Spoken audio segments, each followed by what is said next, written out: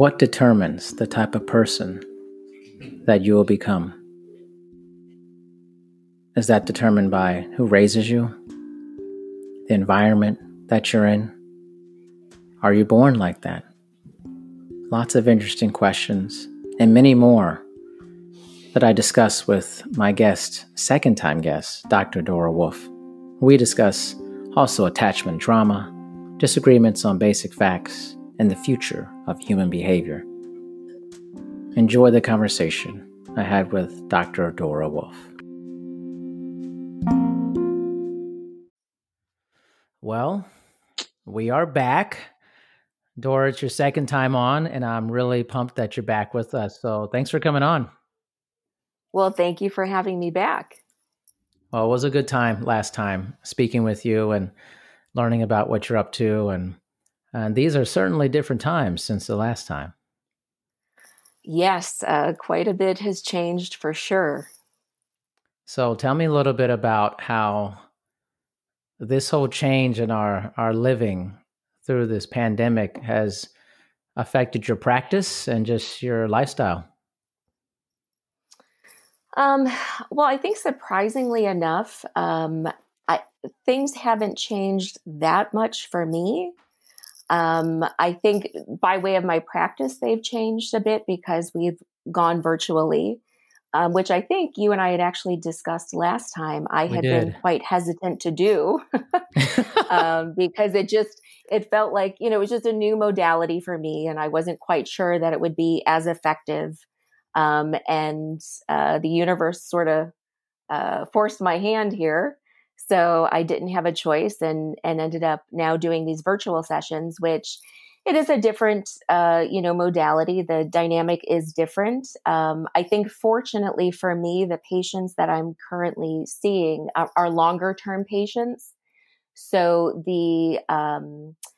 I think the relationship is already there. And so this dynamic hasn't seemed so abrupt. I don't know what it would be like. I have yet to start with a new patient in this modality. So I don't know what that would be like. But in talking with colleagues, most are doing just fine. And I think we're all feeling really blessed that we have social media now and these new platforms, because it's really helping us stay connected where otherwise we would be quite disconnected from each other. Yeah, it's interesting. Go ahead, go for it. Sorry about that. No, that's okay. I was just going to the second part of the question, which was kind of personally. And it hasn't really affected me so much personally because I'm kind of a homebody anyway. So kind of staying at home and feeling kind of centered and grounded in my house is already within my comfort zone. And I'm here with my daughter, and she's adjusted quite well. They're doing the online schooling and what have you. And so, having the time to be with her and feeling really fortunate and grateful that I can still run my business. We have fared very well in all of this, where I know it's been a lot more challenging for a lot of other people. Yeah, it's interesting you mentioned about having long-term patients, clients, and that thing with that, because I noticed when I did my live virtual personal training service several years ago when I started it, it was all of the people that I had worked with for many, many years starting out. And so, it wasn't that big of a deal to move to it. And, they wanted to keep the relationship going. And then in the past year, I've had several new people, and I was wondering how that would go, but it's been pretty good, honestly. I think more and more people are just getting used to being online. It's just it's a larger conversation about how we are growing with our technology. And I think there's other larger conversations beyond that with people in the tech world and beyond, and futurists who believe that we're eventually merging with these technologies down the road. And something like this forces you to think like, maybe, Yeah, it's weird. Yeah, it's very strange, very different, very much outside of my comfort zone. So it has been a huge adjustment for me in that way. But I think it's like everything else. There's always going to be the good, the bad, and the ugly. Yeah. And I hope to use it, for the good, and still be able to have some normalcy, like back in the day before we had all this, Back in the and day. Not forget back in the day. Yeah, as my daughter says, in the old days, Oh, so old. being Yeah. able to just yeah, right, exactly, just being able to to be together. We It's been surprising to me that one of the things people have struggled most with is just being. We really live in a society where there's so much doing, and there's so much value placed on that constant go, go, go, whether we're working or our kids are at school or our kids are in, 25 different activities, that all of a sudden those things come to a crashing halt. And many people have really felt at a loss. And I think that if the biggest gift I think we can take from this is simply learning how to be with ourselves, learning how to just be with each other, with our children, without always this pressure to do. And I really think we've kind of lost a lot of that in this day and age. So what's interesting also about that is there, at least I know in general wellness, there has been there, but before this happened, there was certainly a movement or an awakening. And I think we may have touched on this slightly before in our talk about that people are kind of waking up to being well, being present. Mm-hmm. And I would have never have guessed that something would have happened to accelerate that so quickly. Yeah. And Yeah, that people would absolutely. struggle, even though they want it, they're struggling with it. Yes.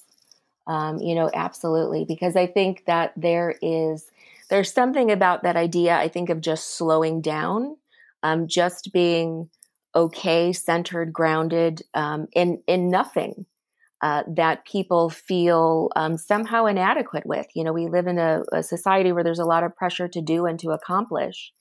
And I think that what people were starting to learn is that was taking its toll on our health, on our relationships, just on our overall sense of being. Um, and I also think that what we started to learn was that when we practice some of that, when we put some of that into motion, this idea of mindfulness, of presence, of grounding ourselves, we actually became a lot more effective and productive in those other areas of our life. And we were actually safeguarding our health, and fostering our relationships. And so I think we were starting to get there. I think a lot of people were starting to kind of jump on that bandwagon. And now we have come to this space where it's like, okay, now we're really forced into this situation, and how well are we going to do that? I hope that as people kind of have maybe started to find their grounding a little bit again in all of this, and have recognized that there are many things that are outside of our control right now, that they do take the opportunity to make use of this time and to really kind of develop their own new normal that hopefully will be a lot more productive and adaptive for them moving forward. That's great advice. One thing I wanted to, I just popped up like, how do you see kind of the stages of this with people? So, in a sense, like, how would you direct somebody to say, "Hey, this is what you might be feeling as things go along." So there's the initial of like, "Hey, you need to stay at home," and then the next aspect of like, "This is going to last longer than we thought," and then this could be a very permanent change in life in some ways. How do you direct people through how they're feeling through that? Like what's okay to feel? What should they be feeling potentially? Things like that. Yeah, well, first of all, I think no feelings are wrong. We're all entitled to feel how we feel. And I don't necessarily think there should be anything we should be feeling. I think people are coming at this from a lot of different aspects. There are those of us, I think, who are fortunate that we are in a space where we are healthy, our family members are healthy, we are able to stay at home we are able to still stay financially productive. And so we're kind of in the best space. And I think that there's the other end of the continuum where people have already lost family members, or, you know, they themselves are sick, or they're financially devastated by this abrupt change in things. And so there's really, I think, a whole continuum of what's been happening. But I think reactions to this, there's going to be anxiety that's produced and people feeling a lot more stressful just because we don't, as human beings, do particularly well with change. And this has been a very sudden and abrupt change for all of us. And I think that, again, the best thing that we can do is focus on, again, what we can control and what's outside of our control.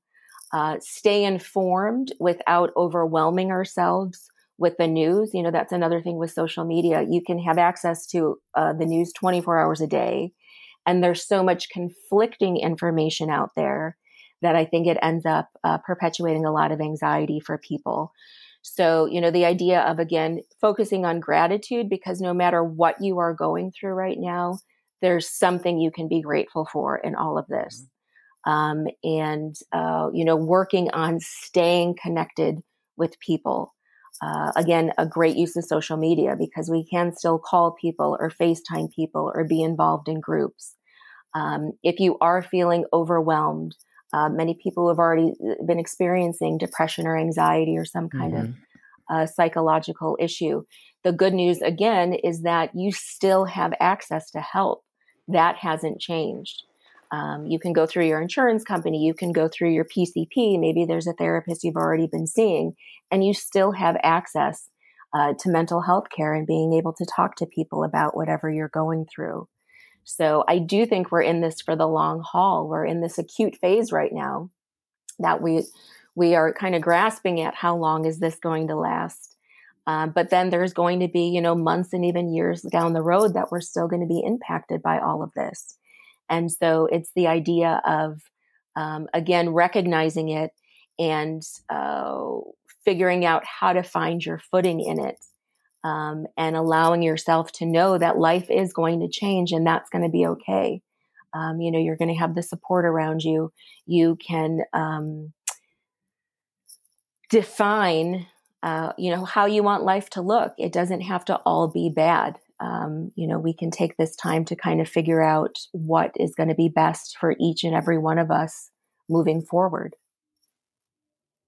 Yeah, that's well said. Very well said. I think coming to grips with the long nature of this is where I've seen that, just my observations with some people I know and just generally, is that, because I think in the beginning, you know, we're a country of people, especially, or maybe a world, is like, okay, we're going to do this a couple weeks and, you know, wham, bam, we'll be good, you know, and that's what we're used to. We used to stuff happening quickly, then it's gone. Yep. And it's hard to recognize that something will be more cemented in our lives in a long-term way, because we're not exposed to that in a lot of ways. It's an Amazon Prime Now mentality, you know? Yes. You know, absolutely, for sure. And I mean, I think we still see it now because we still see people not taking it seriously. And I think it took a long time for it to sink in for many people. And there's still many people who are in denial for, I'm sure, a myriad of reasons. But I think as a country, I certainly have never been through anything like this in my lifetime. And, you know, when things like this have happened, it's always been over there. And I think we did sort of develop this sense of invincibility. I mean, even though we've gone through things like, you know, like 9/11, we've gone through hurricanes and things of that nature, but it's been sort of that, you forget along the way and all of a sudden you feel invincible again. And, you know, this time, this is the first, I'm sure, of much more of this to come. I think that's the reality of the situation. Yeah.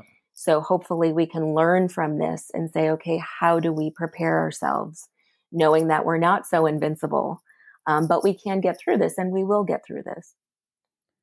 What do you think it is about our behavior as human beings that, from what I'm seeing, is a lot of what, like you said, the different people or states are responding differently or slower. what is it about our reactive nature versus, well, let me, you know what? I've watched a lot of uh, documentaries and read a lot of articles, and this was before this. I'm like, I'm pretty sure I remember watching a documentary about a pandemic in 2005 that predicted what was going to happen now. And it's, Yeah. oh, yeah, it's going to be this Yeah. type of thing. It's going to come in. What is it about our behavior as human beings where we may know something is a heavy possibility, but we're not very responsive in terms of like the proactive nature of dealing with it before it happens on some level, you know? Yeah, that's a great question, and I think I think it's pretty multi-layered when you're talking about things of that nature. And I think something this big, I think it's also a leadership sort of thing. I mean, you have many different leaders who have very different opinions about things, and there's been a whole issue in our country with just sort of trust in the government, and trust in terms of trust in leadership. And I think when you have people at the top who are saying it's not a big deal or it won't happen, and you even have people within states, whether it's mayors and governors, that are kind of handling situations differently and undermining each other, it becomes, I think, very confusing for people.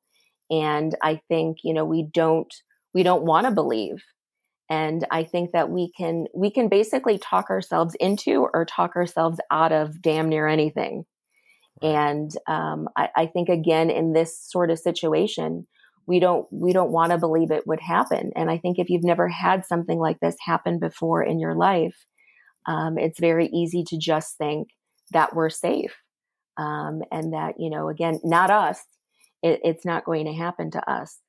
And unfortunately, this has been a real eye opener for everybody.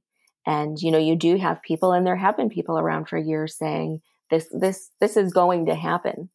But I think that, again, it's people not wanting to believe. There's safety in that sense of invincibility, and denial can go a very long way.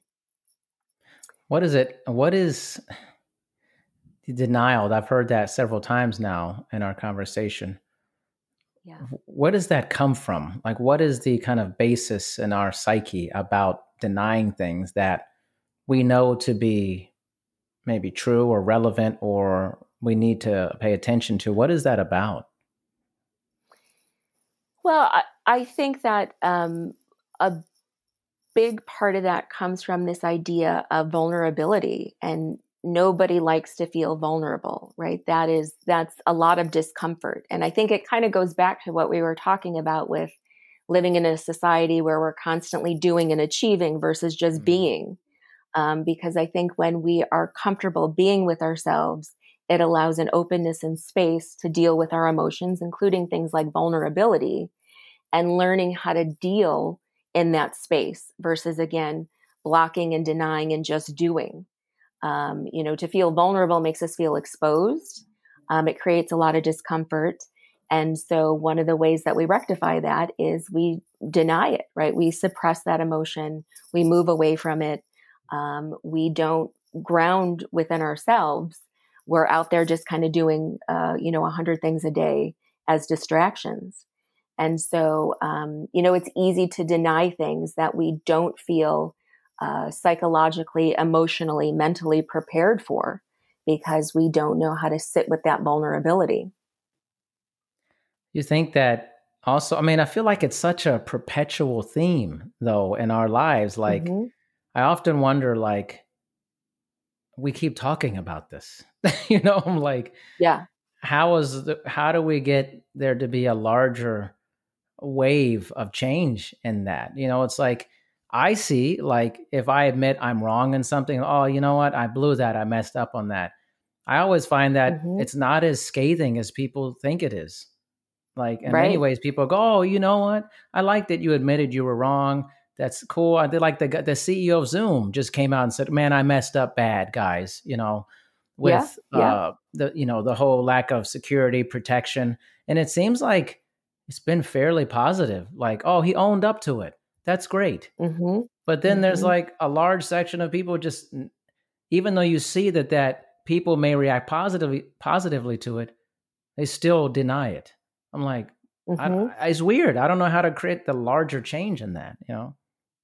Yeah, I think a lot of it has to do with, again, if if we can if we can kind of bring forth this movement of people with this idea of presence and this idea of being mindful and this idea of being comfortable within ourselves and this idea of being connected to each other, it makes things like vulnerability feel a lot less scary. And, this idea of having good role models, good leaders, good people who are able to also model that. And so I think, with as parents, we model that for our children. As friends and colleagues, we model that for each other and hopefully are connected to people, like minded people who reinforce that in each other. And, there, I can't speak for, the larger entities, but I think that it's one of those things that we can start doing in our own lives. It starts at home, basically. Yeah. And that's why I'm hoping that when people all of a sudden, like, life has come to a crashing halt, and we can either catastrophize it and we can kind of sit and worry and we can stress ourselves out and do all those things, or we can really foster this incredible mind shift and learn how to deal with ourselves first and foremost, and then our children and our spouses and our families and our colleagues, and then kind of the world at large, fundamentally in a different way. Yeah, no, I think it does start individually. But it's very interesting when you come across things where I think this has kind of been a weird thing about our current age is like where somebody is told something that's factual and then they still don't believe it.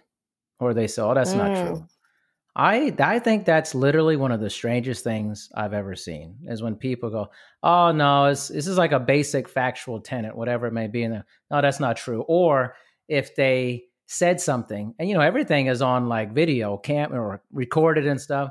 Oh, I didn't say that. You know what I mean? Like, yes, what is the yes. denial in the face of factual evidence? I don't understand that behavior. It's, I was just having this conversation. It's kind of funny that you bring that up, but it's the idea that it really psychologically, developmentally, it's a very immature uh, thinking paradigm. It's the equivalent, right, of the 4-year-old that is sitting across the table from you and they spill their milk and then they say, "I didn't do it." Right. And you're like, "But like, I I saw just it." saw you And they're like, do "It it. wasn't me." Right. And again, it's just sort of denying that reality, as if because that's what they want it to be, that's how you will see it as well. And I think that becomes, that can be actually quite dangerous, because I think when people are in that situation, especially when other people then believe that should know better, right? It's like you're handing over your power, and then you become blindly obedient to people who choose to skew reality. Sounds And like a I cult think to that me. That sounds it's like, exact. We were just having this conversation as see, well. That's exactly what that mentality is. That is how these cults derive. That is the exact thinking. And it really kind of is based off of, first and foremost, this psychological immaturity, this developmental immaturity, and then people being able to manipulate that. And we see a lot of people with things like narcissistic personality, and we see people with sociopathic tendencies who really know how to manipulate people who are quite vulnerable and feeling powerless, and are more than happy to hand over their power to somebody who just seems kind of larger than life. And reality can very easily get distorted in that situation.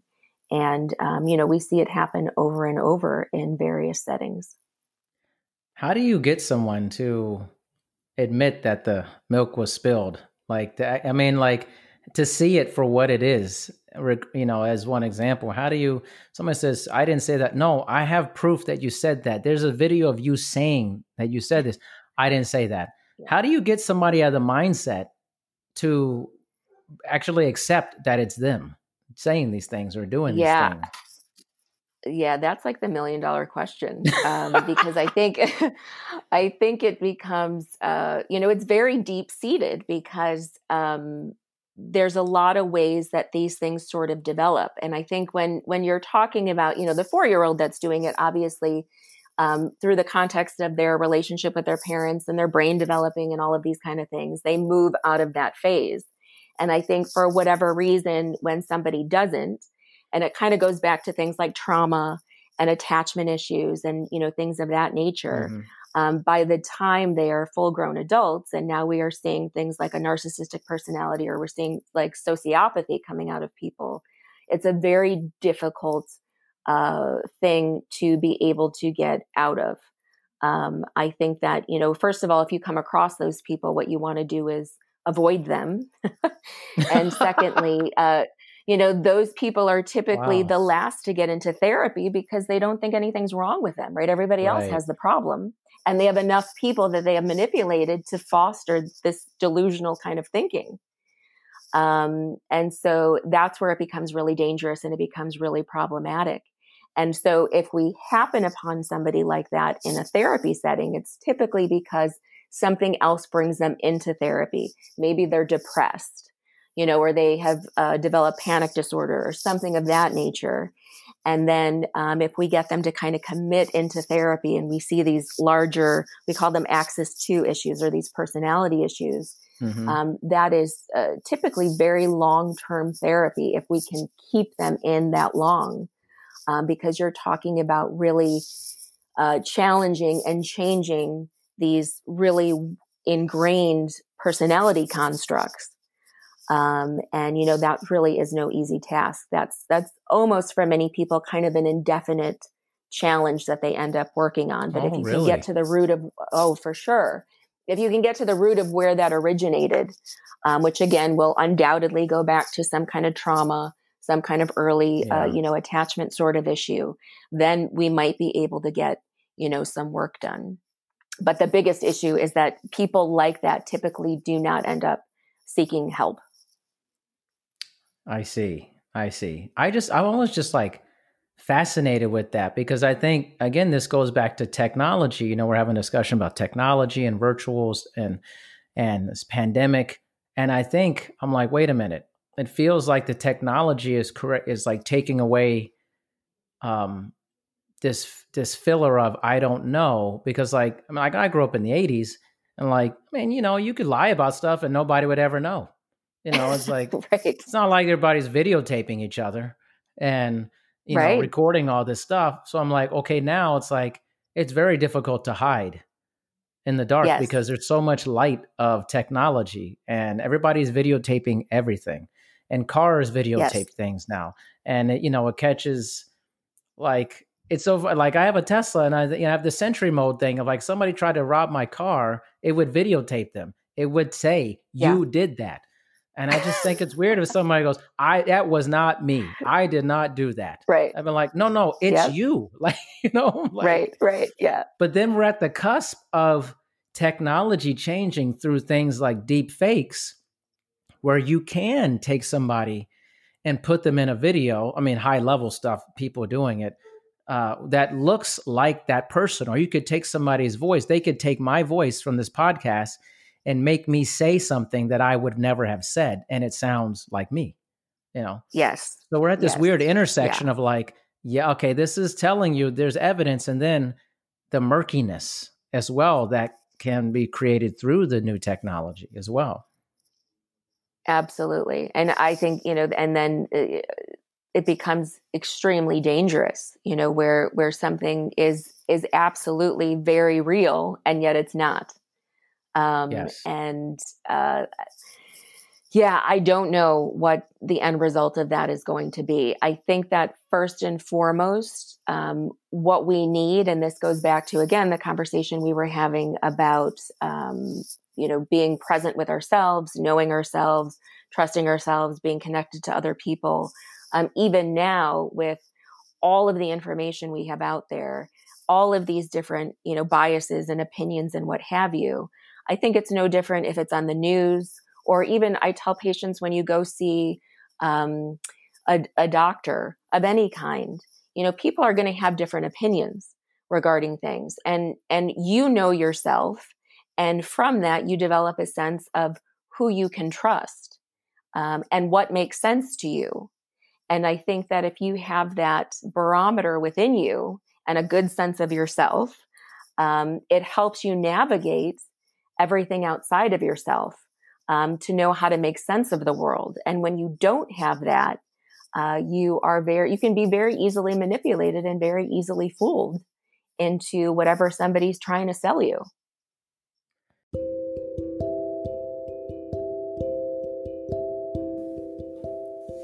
Welcome to the intermission. Have you ever been pulled into something, like really pulled into it, and you weren't quite sure if it was real or not? If the things you were told were actual reality of what's a basic fact about the world? Maybe you have, maybe you haven't. But if you have been pulled in there, is it time for you to question what that reality is? Reality is very tricky. There could be many versions of it from many different people. But there also are many facts in life. Will you deny those? Or will you accept them? That's for you to know.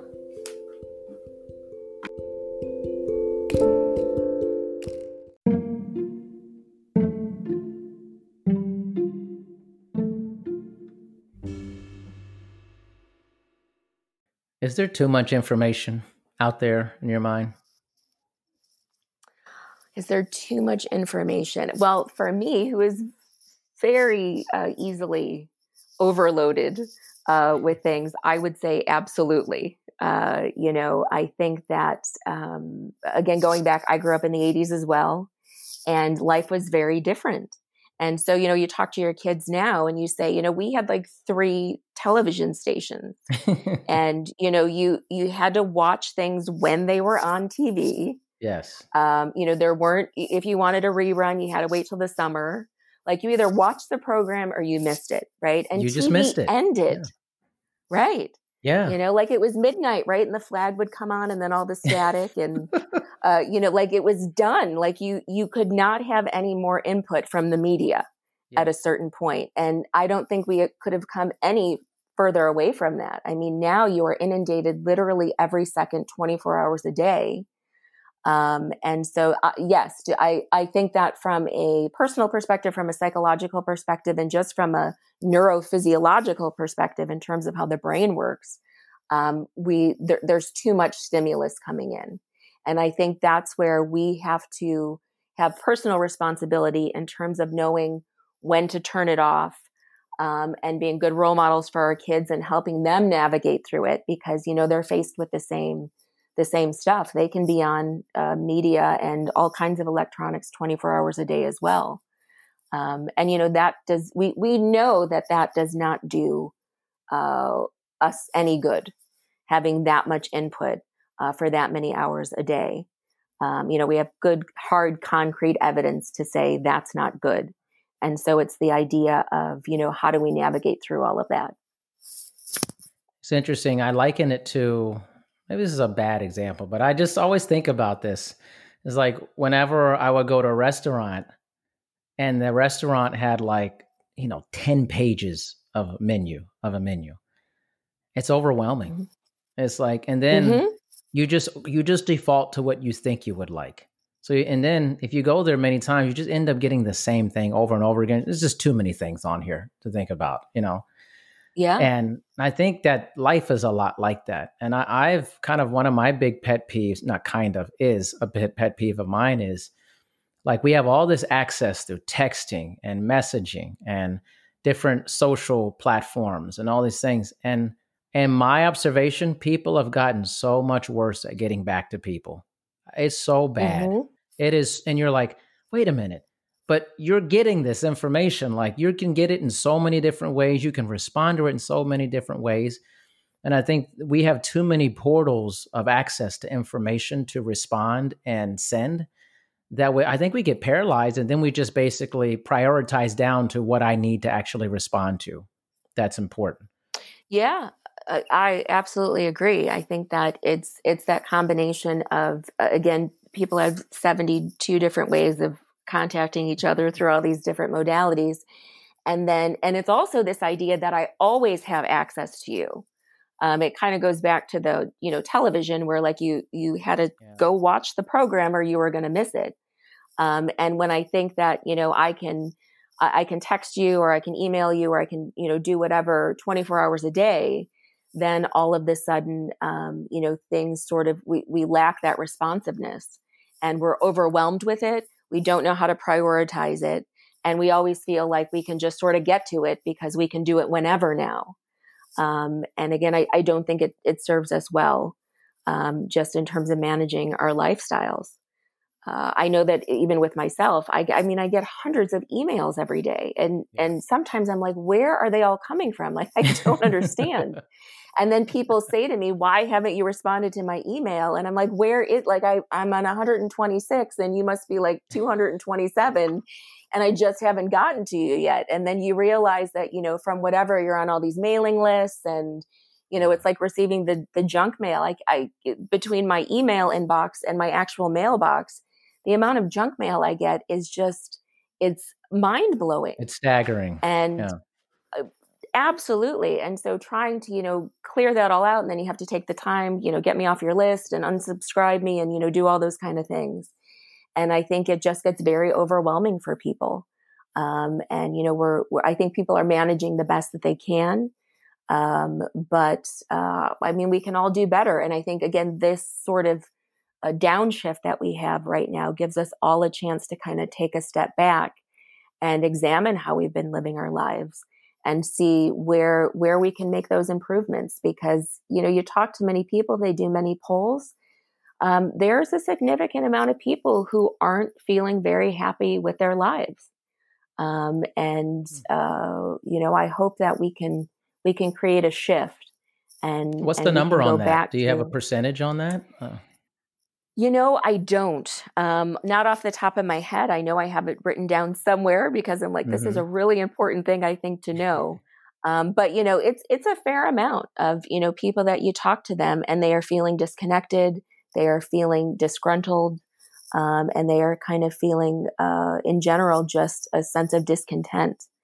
And I think a lot of that has to just do with how we're living our lives. And so if we can, again, take out of this a shift in that, we need to be connected again. We need to be connected to ourselves.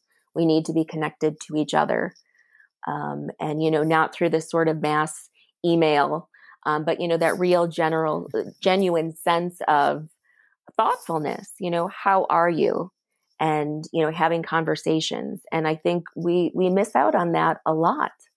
I think many people don't see that a lot in their own lives. Yeah, I would agree with that. In my time networking over the past decade or so, I always have these, I love human behavior and studying it, and, it's the basis of a lot of my education. And I'm always kind of dumbfounded by how few people are networking in a way that feels meaningful to them. Or if I talk to them, there's just a lot of problems. Like, that's why I was asking about the percentage, because I'm like, man, if I look at everybody I've talked to over well over a decade, there's definitely certainly a lot of issues going on with a lot of people, like tremendously, deeply scarred issues. And it feels very common to me, extremely common. I would say the opposite is very rare that I have come across over time. And these are wonderful. They're all wonderful people that I meet. It's just the amount of, I told my wife this the other day, I'm like, man, I experienced so many people that have lost tremendous depths of depression and anxiety. Like, it's like everywhere. Like it feels more common than not, Absolutely. And I think, we are seeing this. The one thing we do know is that we are people are feeling really more disconnected from each other now than at any time before in history. And, it's such a contrast to this idea that we're all so connected, right? And Yeah. through all of these modalities, but it's really taken away that human connection. And I think it goes back to even the networking too. I think we've all experienced it. And you do see some of this. I know that I certainly have seen it on LinkedIn, where people are genuinely trying to connect. I think there's still an overwhelming amount of, people doing this sort of superficial surface, how are you doing conversation, and you're just waiting for the pitch, for whatever they're trying to sell you or, get you invested in, versus people that are just like, you don't even really know what they do. They're just like, hey, I think you're kind of interesting, and, let me get to know you. And I think there's a lot of people that present themselves on LinkedIn that way as well. And we know that there's a need for it because I've watched those people and they do very well on that platform. And yet again, I think it's so ingrained in us that people just sort of know, again, do, sell, sell, that people are still kind of relying on this stuff that we know works some of the time, certainly, but is not the best way to connect to other people, and ultimately isn't going to get you as far as you'd like to go. And it's probably going to get you feeling very rejected and, lonely, and as opposed to feeling kind of fulfilled and genuinely connected with other people. So this is a big question. I mean, it's hard to answer, I would say, but I like to ask weird things sometimes. Think of like, what's the future of human behavior? Like, based off of what we're going through right now, what's the future of our behavior? Oh boy. Well, I like to believe that I am sort of a eternal optimist. So I hope that, this has all, again, we can take something positive out of this. I think that we have gone so far right now, and I know technology is going to continue to evolve and things are going to continue to sort of move in that direction. And we're talking about artificial intelligence and sort of all of these things that are coming to the forefront. But, and again, I think that really good things can come out of those modalities, but they cannot be at the expense of just our basic humanness and our basic need to connect as human beings and to relate as human beings. And so I'm hoping that, again, when we're just talking about, all of this 24-hour news coverage, and we're talking about all these different ways that we're connected to each other, that what we're seeing is a genuine sense of loneliness. That what this has happened right now, again, this downshift that's occurred, it will give us a chance to kind of put all of this into perspective and recognize, some of the fundamental things that we need as human beings, the contact with each other, the connection to each other, and that can serve to kind of balance out all of the modern and futuristic things that are coming at us, with technology. Because if not, I don't see very good things in store for us at all. I mean, once we stop feeling connected to each other, not only do we suffer individually, but we certainly suffer, as a country, we suffer as a world. We stop caring about each other, we stop mattering. And that certainly can lead to nothing good. I have to think of how I want to phrase this. That's why I never do questions ahead of time. Things just come up. I don't know how to do that stuff. I'm like, I just got to go with it. But do you think you would struggle with what you hope for and what may become realistic? Like, because, people, I love people. I mean, my life is, I enjoy helping people and stuff, but I'm also very realistic about the nature of people sometimes too. And that there will be people and groups of people who will come. This will be a life altering, forever changing moment. But I also believe on the other side, there'll be ugliness from this too. And I wonder, I struggle with that. Like for me, maybe I'm projecting myself on you, but That do you think that you might struggle with that potentially, like what you hope for versus what may happen?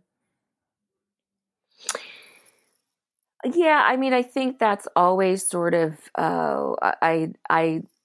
I hope that I'm this optimist slash realist, Hmm. with how I view things. Here's the thing that I think kind of keeps me going with all of this, and that is, that goes back to my work with attachment, right, and kind of knowing how the brain Hmm. develops and what the brain needs and what humans need to not only survive but thrive. And that is, again, that sense of connection. And so when you take a look at people, and even people who are very pessimistic or people who are, seemingly very detached, I think when you get underneath all of that, they're needing that connection with other people just as much Yeah. as everyone else is. They're just not believing it exists, or they've shut themselves off to it. So I do think that because we are fundamentally hardwired to connect and to be cooperative with each other, that kind of by default, we will always, in some way, shape, or form, circle back to that. And we can't just completely let that go. I don't see how we could continue to even survive as a species if that no longer existed. I mean, it's how we've survived things from an evolutionary perspective, Yeah. because we've been connected to each other and because we've needed to be cooperative with each other. And so, without those kind of basic principles, we can't continue to move forward. Certainly not long term in any way that's going to continue to allow, human beings to evolve and to continue to exist. So I think with any ugliness, and certainly there will be ugliness that comes out of it. I mean, we've already seen some ugliness as a result of, this going on. I do think that at the end of the day, the things that make us human and the things that have allowed us to evolve as human beings are always going to be there. And we'll always find a way back to them in some way, shape, or form, because, I mean, throughout history, we always have. And so Yeah. I try to hold on to that. Yeah, I feel the same way. I'm pretty optimistic about things, and I enjoy helping people who definitely are not doing well a lot. I mean, I've been told that all the time. Like, I just enjoy kind of, maybe it's a challenge, or maybe it's just I feel a responsibility from having a very good life to help provide that to others who may not have had that. But then, like, I was like, and I have these conversations with people. Sometimes I struggle with the difficulties with our as a species. Sometimes how nasty we can be with each other, Hmm. and how like you think, well, why would people do that? Like, people are down and out, they're not maybe financially struggling and stuff, and then you see worse behavior from others taking advantage of that. Like, it was crazy, like the scammers are going nuts right now. There's people are Yes. scamming hard right now. And I think, why would Yes. you, part of me is like, what would make you do that in your mind? We're all suffering on some level for this. Why do that? That's what I struggle with, Yeah. when you have something so large what we're going through, and then people still exhibit a behavior that seems so counterintuitive to what's happening to all humans at the same time. That bothers me. Absolutely. And I think that that's one of those scenarios where you take a look at people and you go, that's what happens when whatever has occurred in their life, when we stop mattering to each other, right? When somebody who is going through a hard time, instead of showing compassion, and empathy, we see opportunity, and we're not looking at them in a connected way, right? We're looking at them as a means to an end. And that's what we're talking about when we're saying we're not connected to each other. If I feel connected to you just in terms of in the sense that you're another human being, and therefore, I wish you well, and I wouldn't want to hurt you, and all those that's because there's a fundamental sense of connection that I have with myself, and that has been fostered in me to be able to have with other human beings.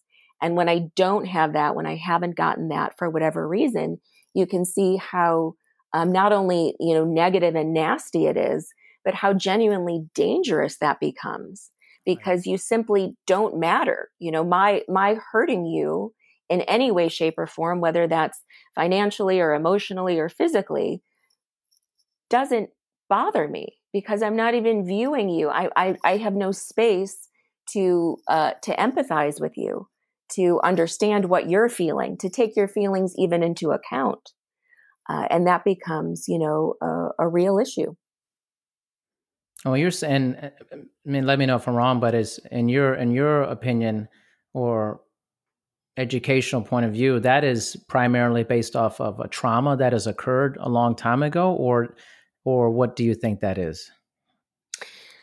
I think there's a lot of factors that go into it, but again, fundamentally, our brain develops through that early attachment experience, right? The first relatable experience we have with our primary caretaker, usually mom and dad, that literally develops parts of our brain that only get developed or primarily get developed through that relationship. And it's parts of our brain that develop into things like empathy and develop into things like affect regulation.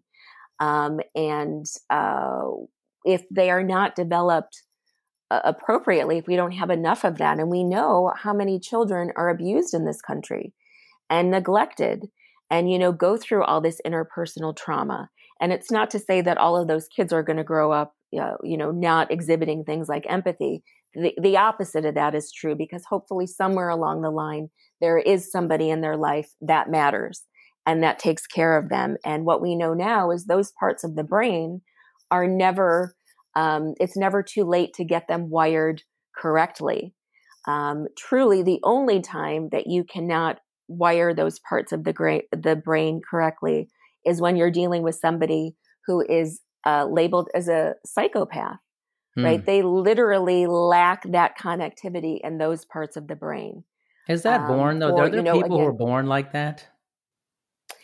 There is a lot of debate regarding those things. It would kind of be hard to say that people are born that way, because we're kind of all born that way in terms of, again, the wiring is there in the brain, but the connectivity in those brain connections doesn't exist.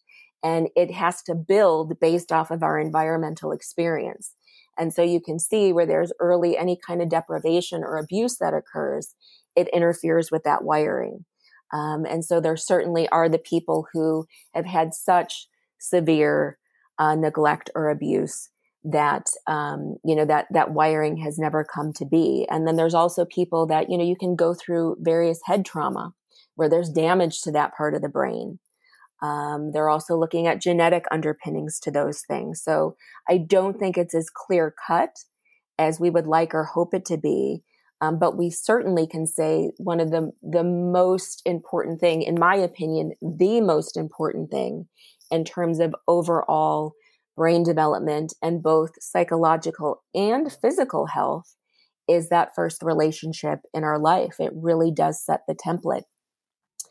And those of us who get it are going to fare, very well through life's traumas and the storms throughout life. And those of us who don't will struggle indefinitely until hopefully we have someone or something that comes into our life that is able to make up for that which we didn't get when we first needed it.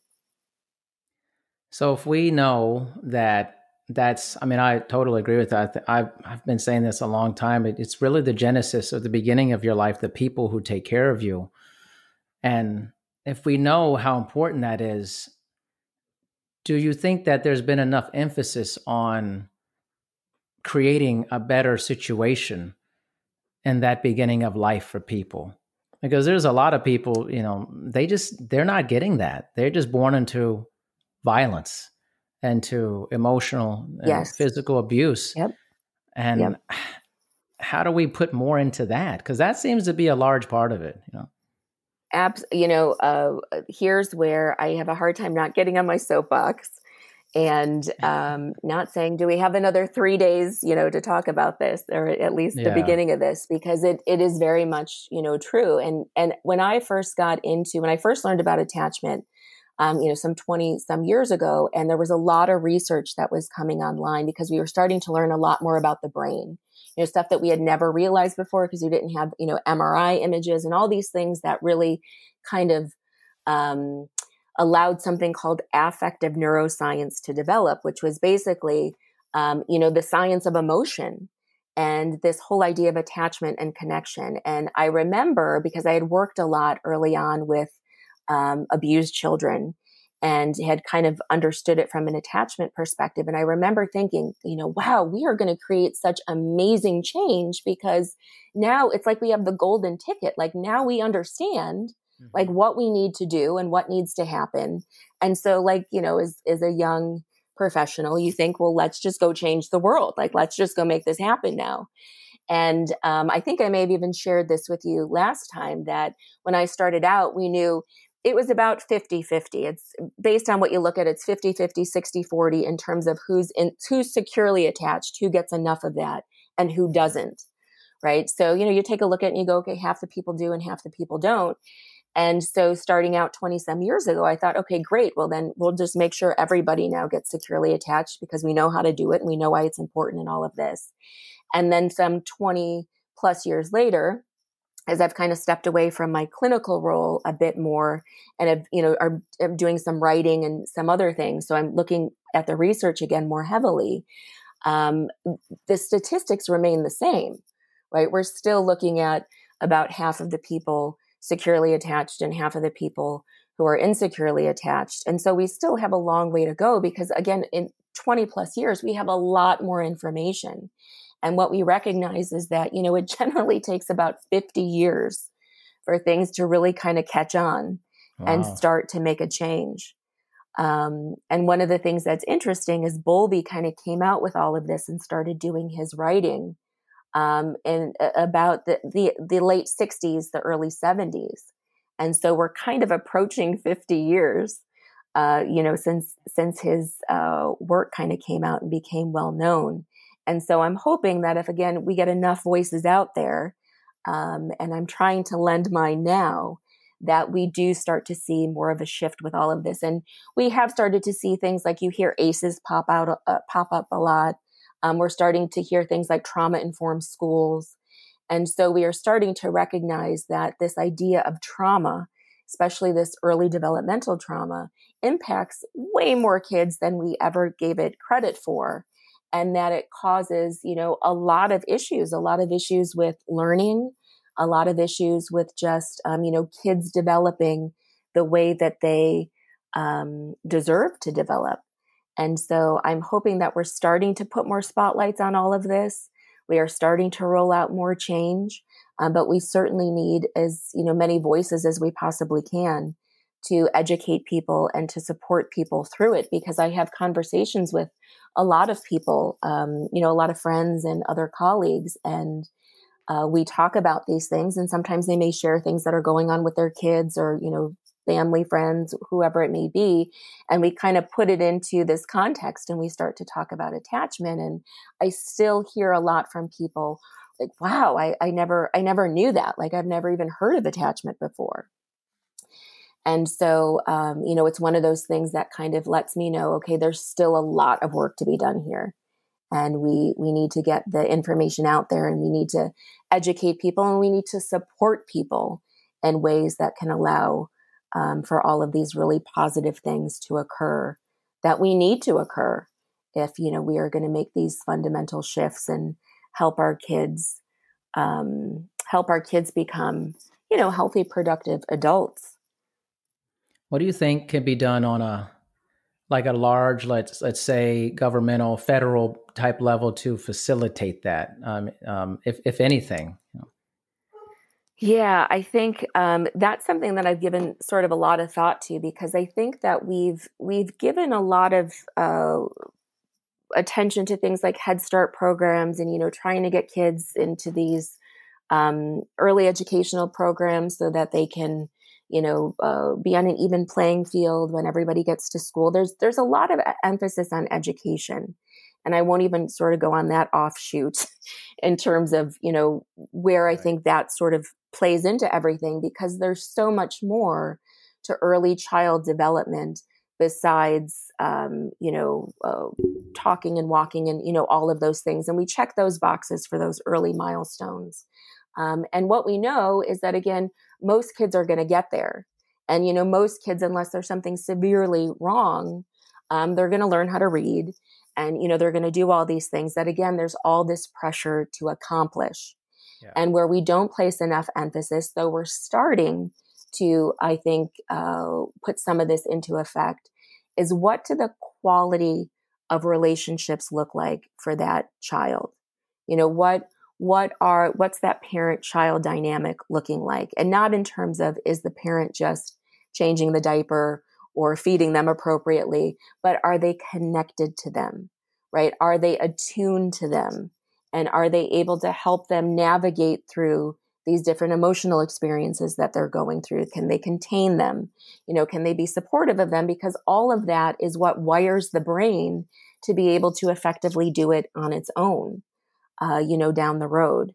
And so I think we need to start to place more emphasis on child care in terms of relational care between caretaker and child.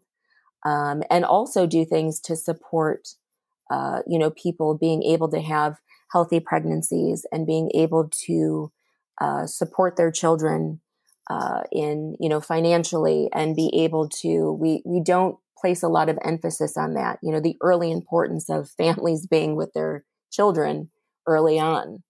And I don't even think that's just a governmental issue. I think that's a societal issue, because I think that it all depends on where you also place, your values on things. I think that, I talk to parents a lot when they say, I don't have time to be with my kids. I don't, I have to work 80 hours. I have to do whatever.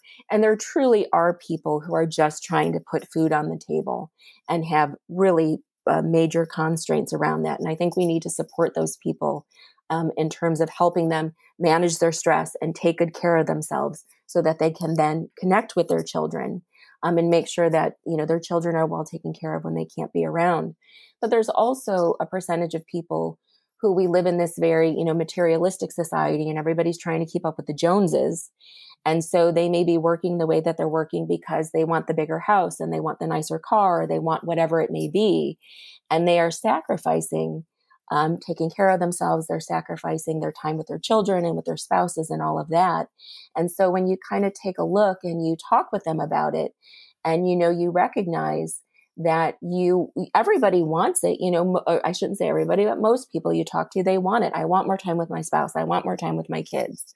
I want to feel connected. I want to enjoy them. And they're not living their life in a way that's conducive to that. And again, when you talk about, do you need that 5,000 square foot house to live in? Mm-hmm. There's 3 of you. Or, do you need to drive the $100,000 car?